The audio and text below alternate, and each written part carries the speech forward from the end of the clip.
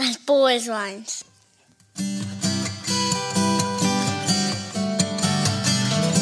As bold as lions. As bold as lions. As bold as lions.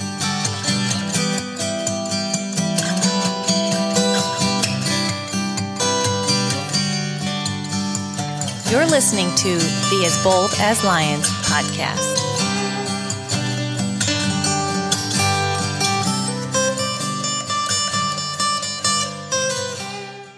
Hello and welcome to the As Bold as Lions podcast. It is so good to have you join me today. And we are in the month of June, taking this month to dissect various psalms. Today's title is a Psalm of Thanks. We're looking at Psalm 100 and just doing something that was kind of part of last year's summer. Felt appropriate to bring it back and repeat it again. That Summer of Psalms title. There's something about that puts a warm thought in my head, and maybe it makes me imagine encountering God's word, sitting somewhere on a beach or by the pool, and got a favorite iced drink in my hand, and God's word in the other, an iced coffee or something like that. But above all, it's taking away something from these passages that God wants me to hear.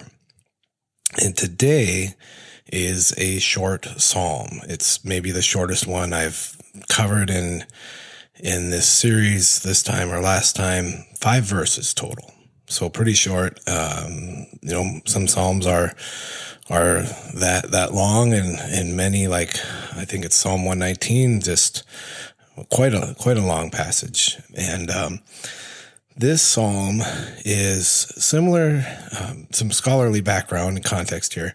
This is similar to what are called enthronement psalms. It's not one of those per se, but these psalms that talk about God as king over all the earth. They celebrate God as the king over all creation. That's an enthronement psalm. And so various examples of that would be Psalm 96 through 99. If you go back and look at some of those and just some of the verses and what it's talking about, leads up to Psalm 100, but this is not per se an enthronement psalm, but sort of similar in its style.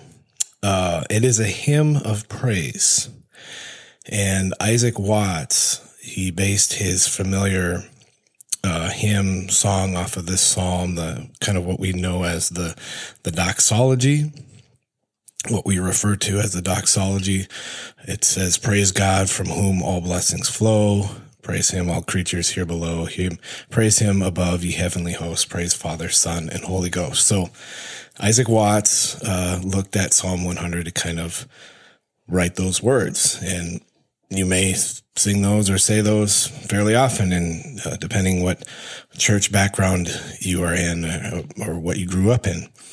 So it's a short psalm. It's a psalm of praise.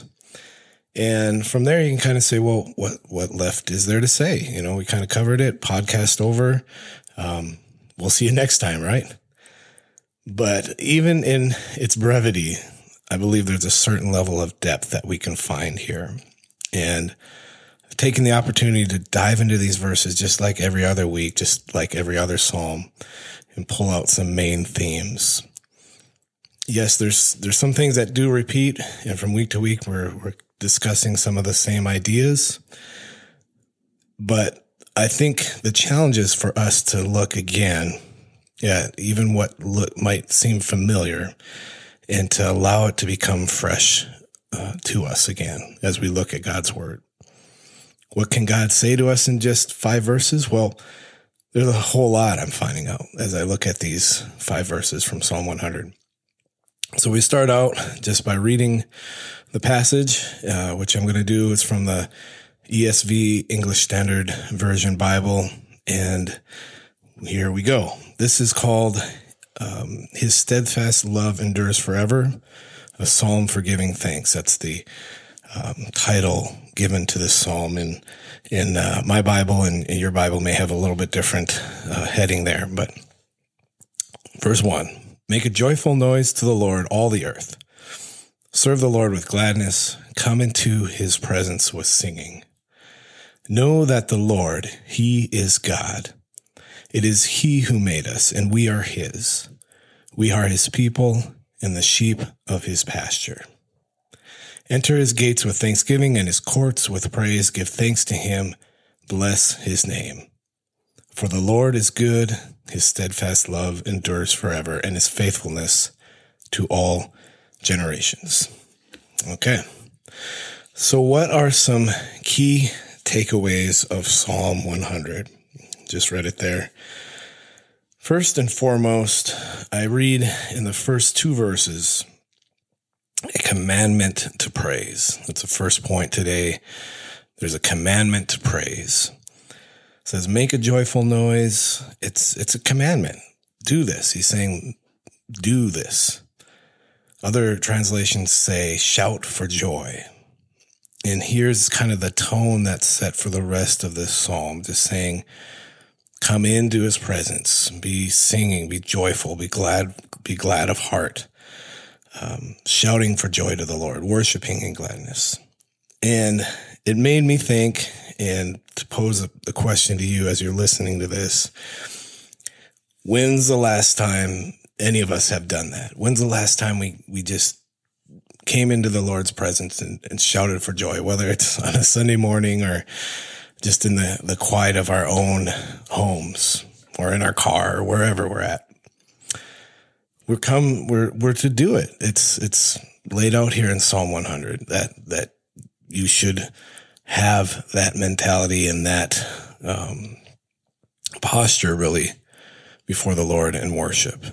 From there, we are to serve him with gladness. There's a aspect of joy once again in these verses, to serve the Lord with gladness. Verse 2,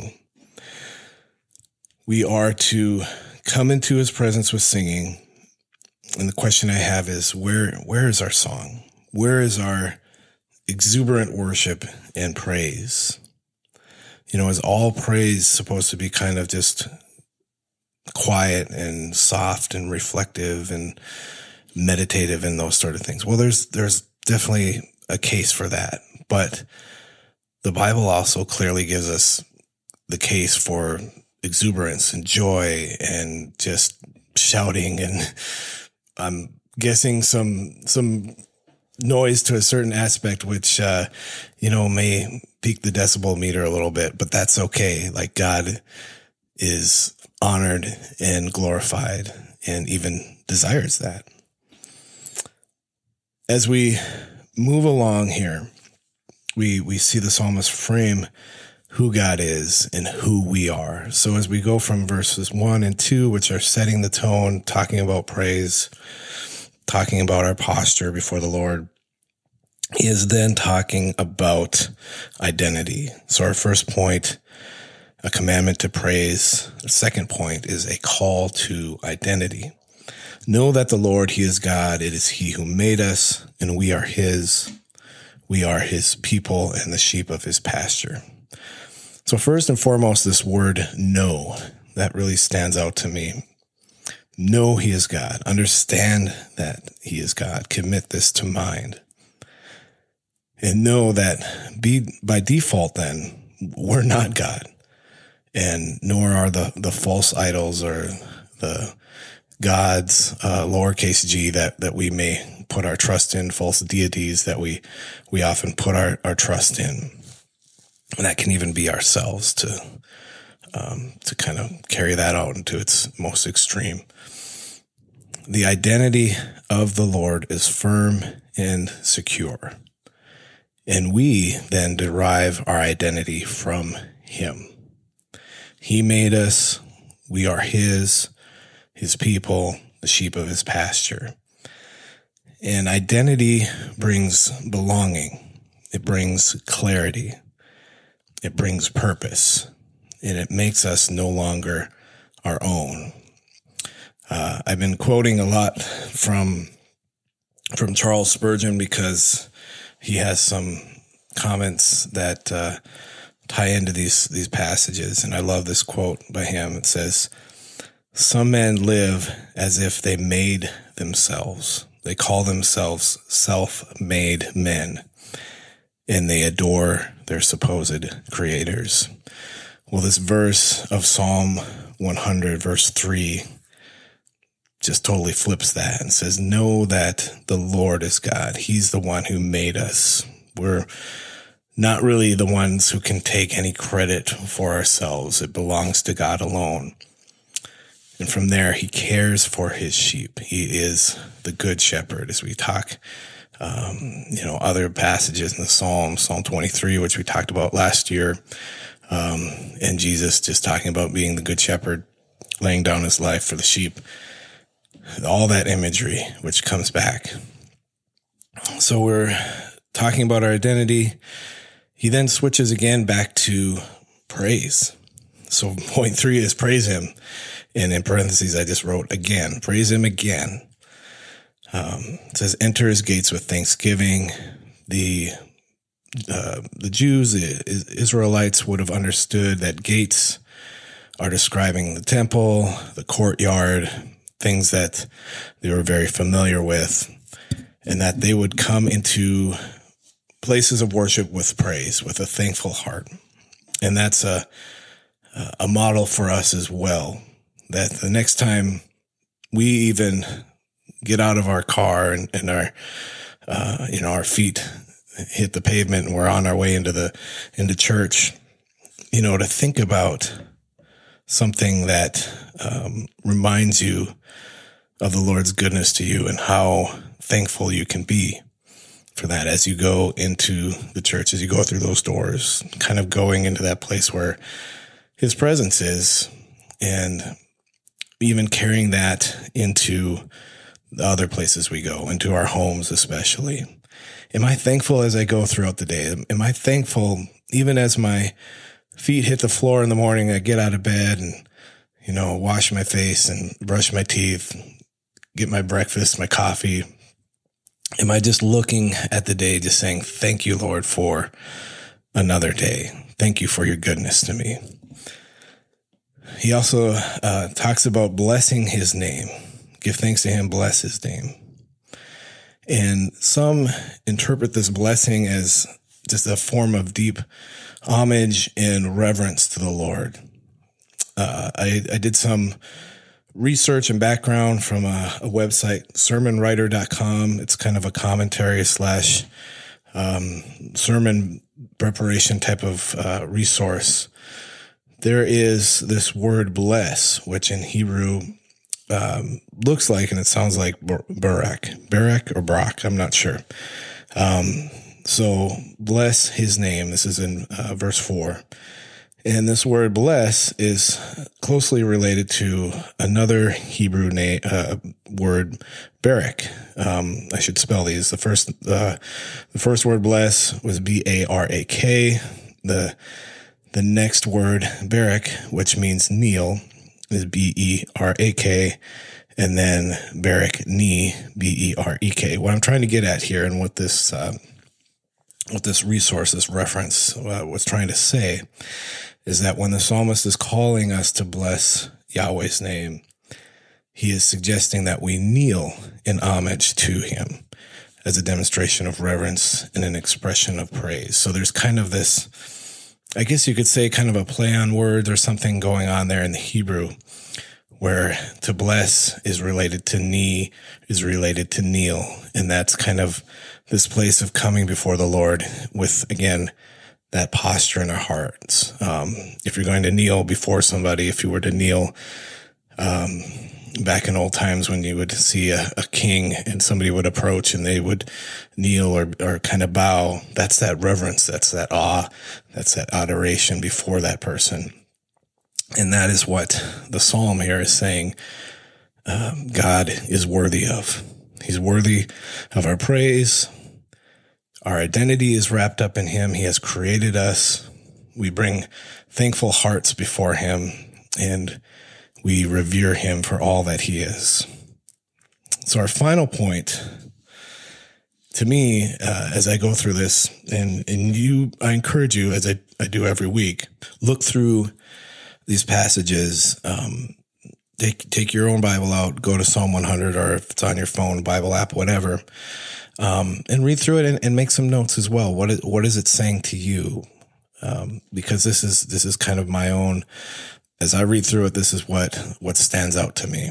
So this final point is the why of why we do all this. Everything that we've talked about with the praise and the reverence and talking about our identity. Why then do we do all this and go through all of this? Well, it's because he is good.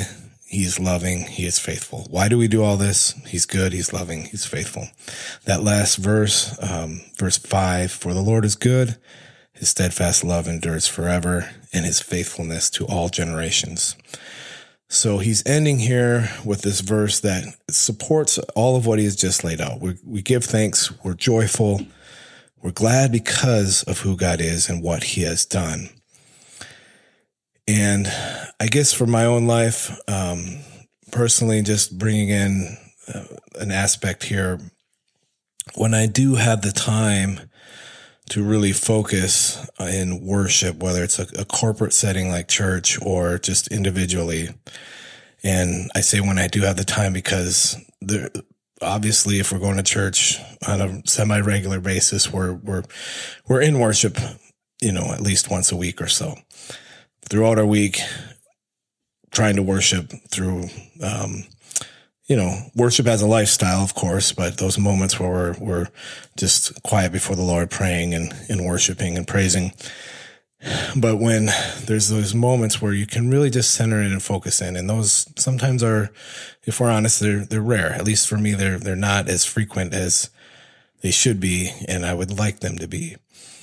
But when I'm able to focus and I'm able to just start meditating on God and who he is and what specifically he's done in my life, if I can kind of look back over, the last few months, last few weeks, even going back years into this moment and that moment and different things that directed the course of my life. And I can start to kind of just see his fingerprint through all of that. It starts to bring me into this place of adoration. It starts to bring me into this place where I start feeling just awe of him. Gets emotional sometimes because I'm just wrecked by the fact that I see him as he is, and I see myself as I am. And it's humbling to think that he cares that much about me. He cares about that much about you to direct your life. And even the mistakes that we've made, even the things that we've messed up, and we'd say, I wish I could go back and do that over. Well, how has he even taken that and used that for good somehow? When you start to see his hand in everything, you cannot tell me that you cannot say there is no God, because there's just so much evidence. And I think those of us who have walked with the Lord and, not only read the stories in the Bible, but start to see things of his hand in our own lives, it's overwhelming. So ending that place today, going through those 4 points, I'll just quickly recap, excuse me, commandment to praise, a call to identity, praise him again, and finally, why do we do all this? Because he is good, loving, and faithful. That all just came out of 5 verses. And I stated earlier that we have this opportunity to look at just a few lines of scripture and be reminded once again of who God is, to be brought in that place of praise and just our own recognition of him.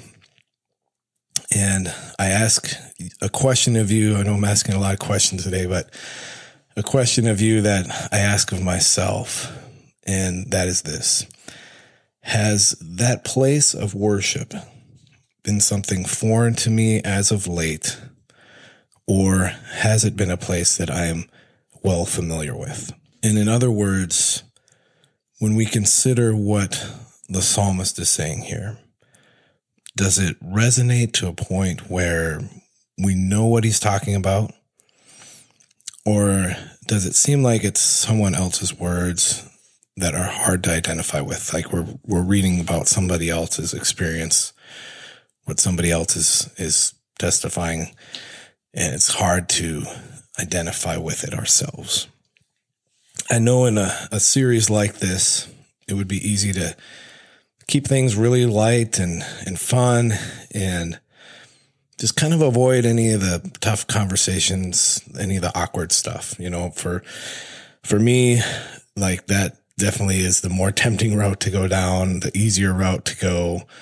And to be honest, that's where I would rather camp out, is just say, hey, just want to keep this just very theological and kind of more a study, but not get into too much application and real heart workings of the heart as we look at this stuff. But I can't do that. I know that that's not what God calls me to do in these podcasts or the As Bold as Lions material. And if I'm honest, trying to be just fully transparent today, this heart of praise and this thankfulness that's described here in Psalm 100, it's not the heart that I've had lately. And I'm grieved over that, as that's something that I don't like and I don't wish about myself. I want to be joyful in the presence of the Lord. I want to serve him with a glad heart.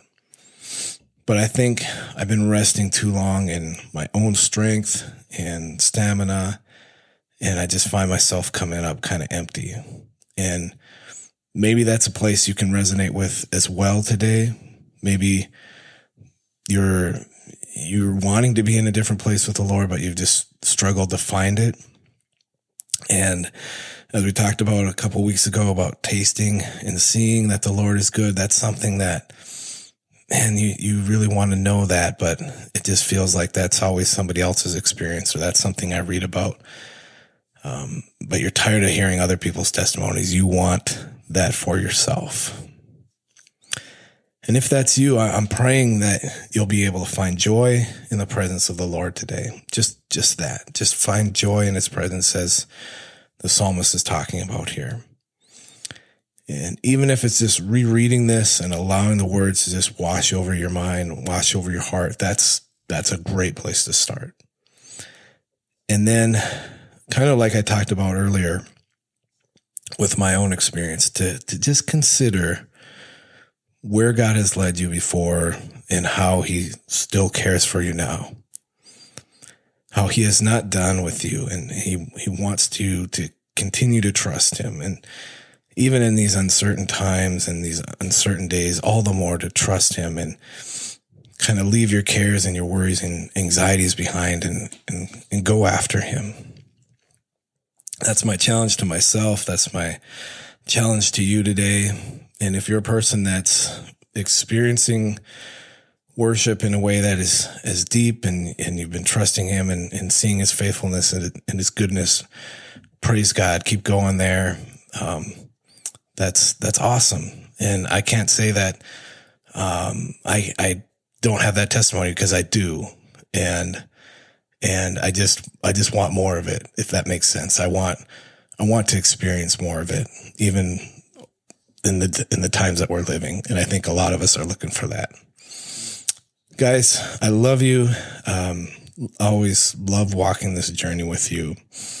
And if I can pray for you specifically in any sort of way today, I'd love to hear from you. info@DerekCharlesJohnson.com is probably the best way to reach me through email. And I guess I just want to say thank you for taking the time to go through, listen to this podcast, walk through this psalm today. Some heavier stuff, but that's okay.